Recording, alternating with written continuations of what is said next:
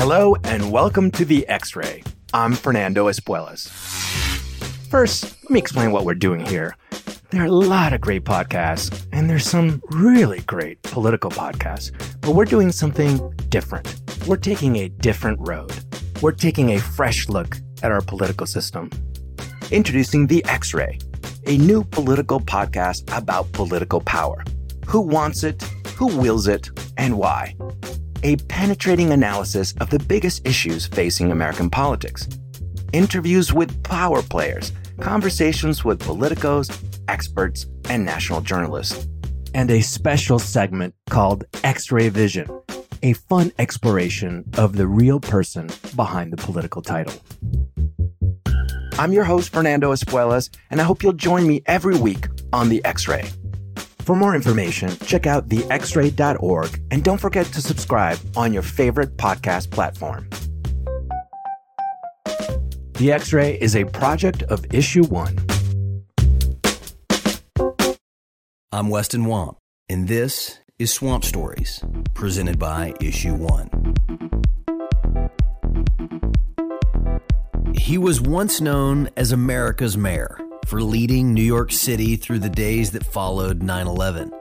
But Rudy Giuliani's legacy has become much more polarizing due to his loyalty to President Donald Trump.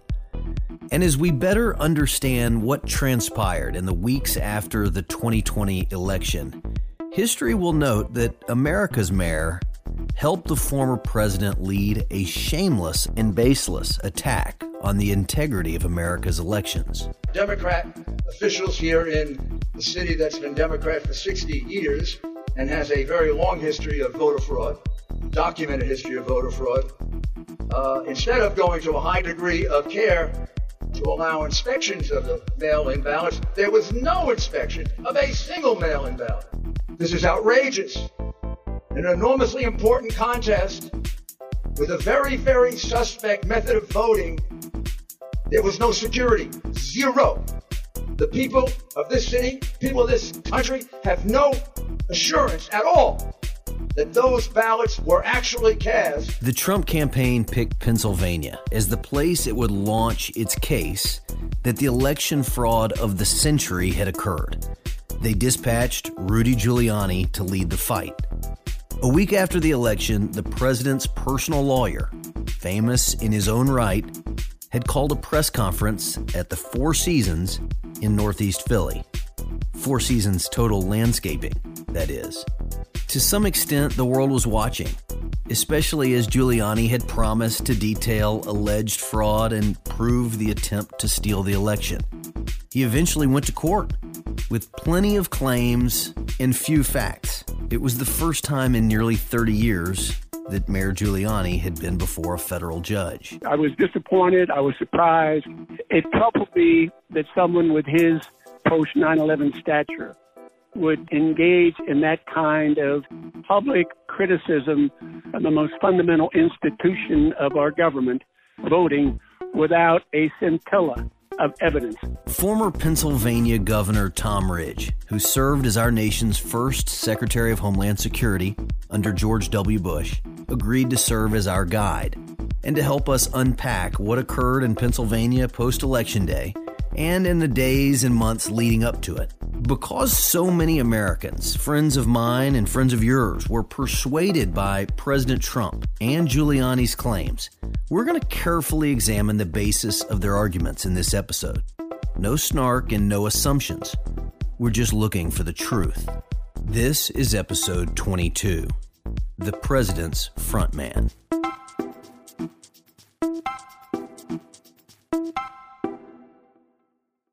I know this city has a sad history of voter fraud. After all, Joe Frazier is still voting here. Kind of hard since he died 5 years ago, but Joe continues to vote. 5 minutes into what had been billed as a historic press conference, and Rudy Giuliani was talking about the late great boxer, Smokin' Joe Frazier. It was a strangely specific allegation, seemingly unrelated to the 2020 election. And the message was that Philadelphia is so corrupt, or was so corrupt, that one of its most famous favorite sons was still voting from the grave. As it turns out, Joe Frazier died 9 years prior, not 5 as Giuliani had said, and per the bipartisan Philadelphia City Commissioners, Frazier was removed from the voter rolls in February of 2012. He hasn't voted since 2006, and no one has tried to vote as him. Similar false claims of long-dead voters casting ballots also spread like wildfire across the country.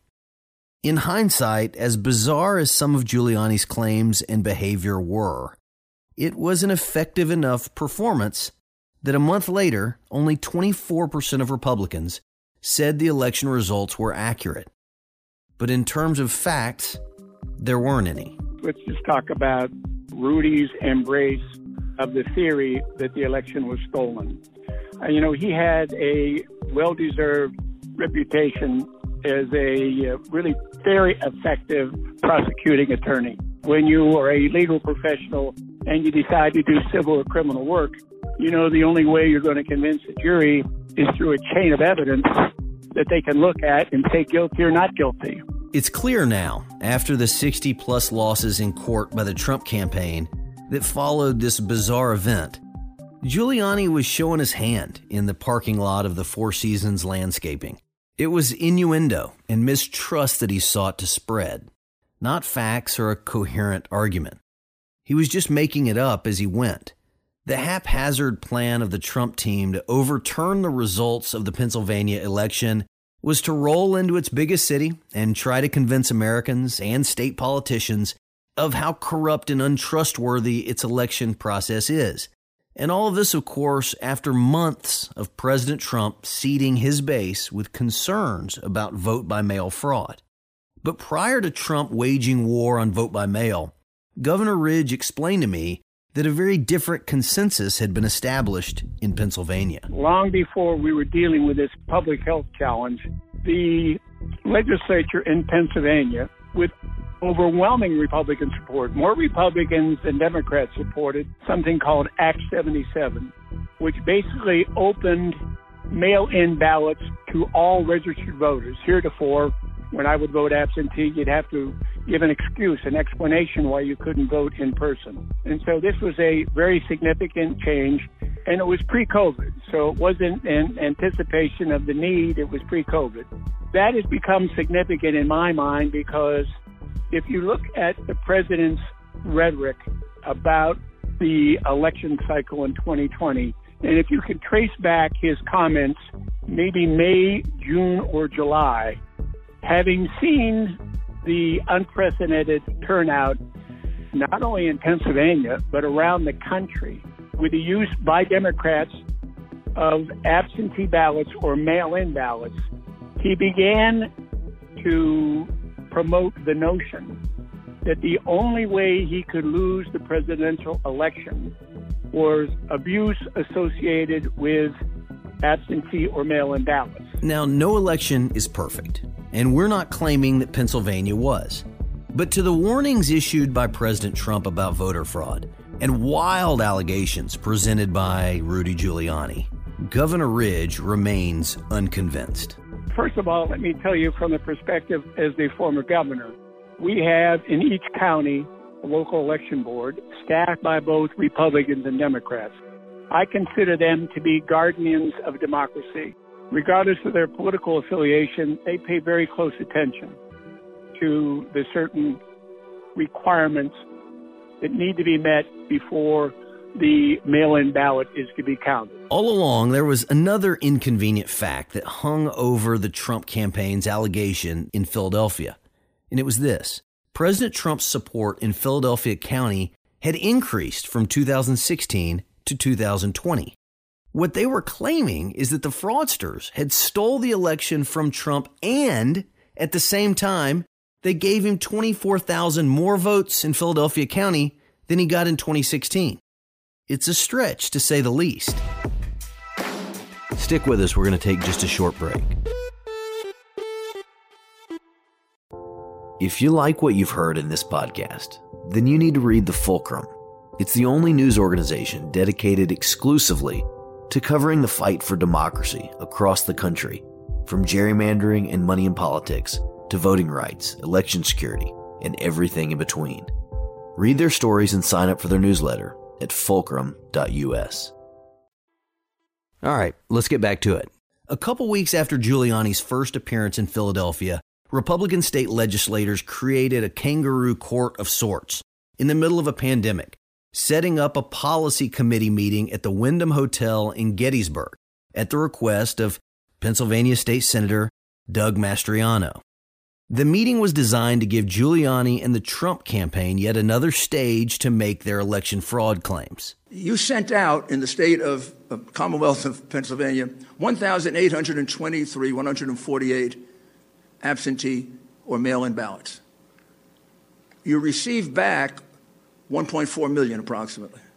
However, in the count for president, you counted 2.5 million. This claim became one of the most popular and viral on social media. Shockingly, it all started when a state legislator tweeted an image that conflated the election registration in numbers in the primary election with the vote totals in the general election. It's been widely debunked, and the real numbers, they're accessible to the public on an official state website. Another claim of Giuliani's that also spread across the country was that votes for Biden were dumped overnight. On election night, when I went to sleep, maybe when you did, President Trump was leading in your state by somewhere around 700 to 800,000 votes, depending on when you went to sleep. That's a huge number of votes. 65% of the vote had been cast. So why did the race appear to flip overnight? Well, the answer is straightforward. Let me remind your audience that President Biden won 3 out of 4 mail-in ballots. Pretty striking statistic. President Trump won 2 out of 3 ballots of individuals who cast their ballots in person. An equally dramatic statistic. So why this divide? Well, it's simple. Trump spent months discrediting mail-in voting to his supporters, and they took him at his word. Biden, on the other hand, encouraged mail-in voting, and his supporters, they also followed his advice. Why were there large chunks of votes being reported overnight in the first place?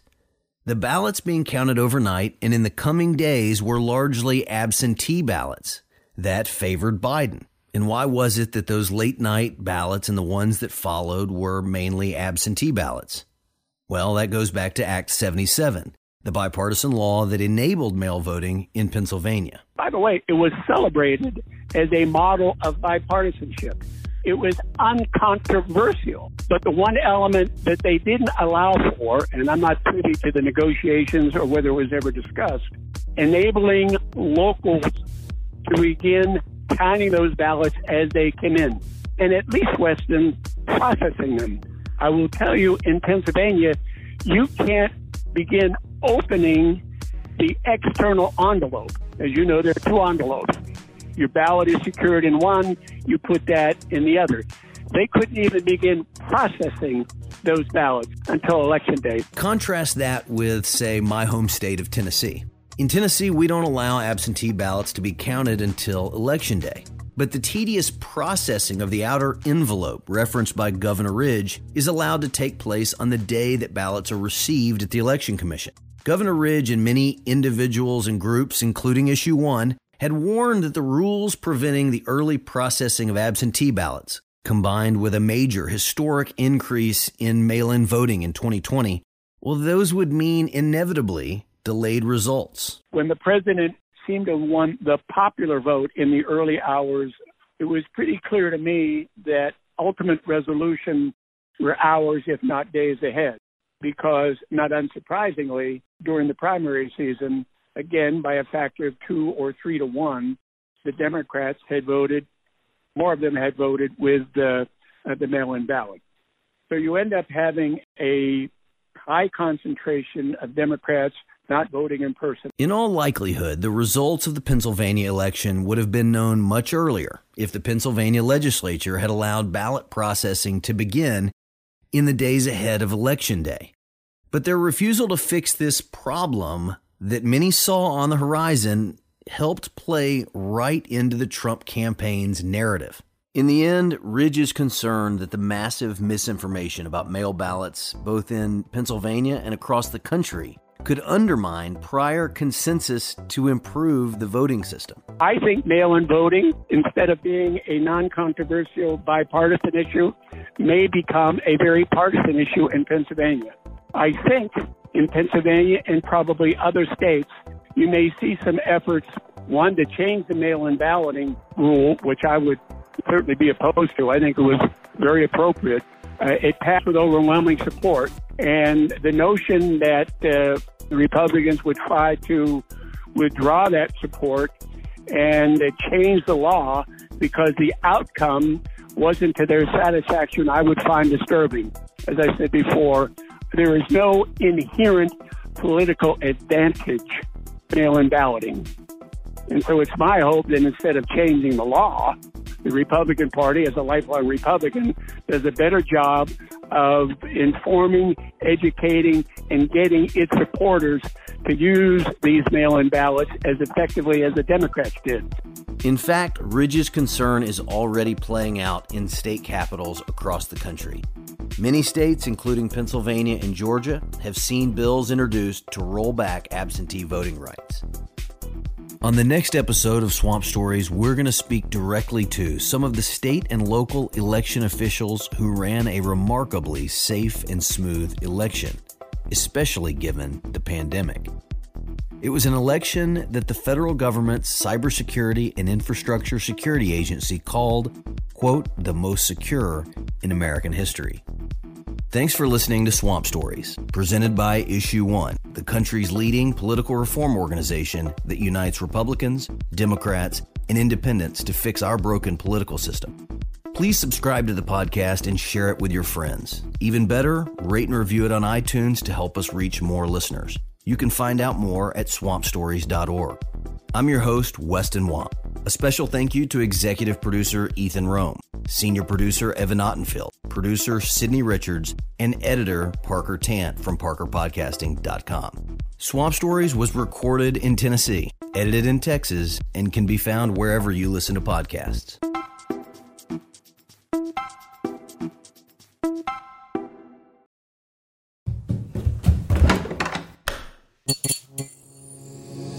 This podcast is part of the Democracy Group,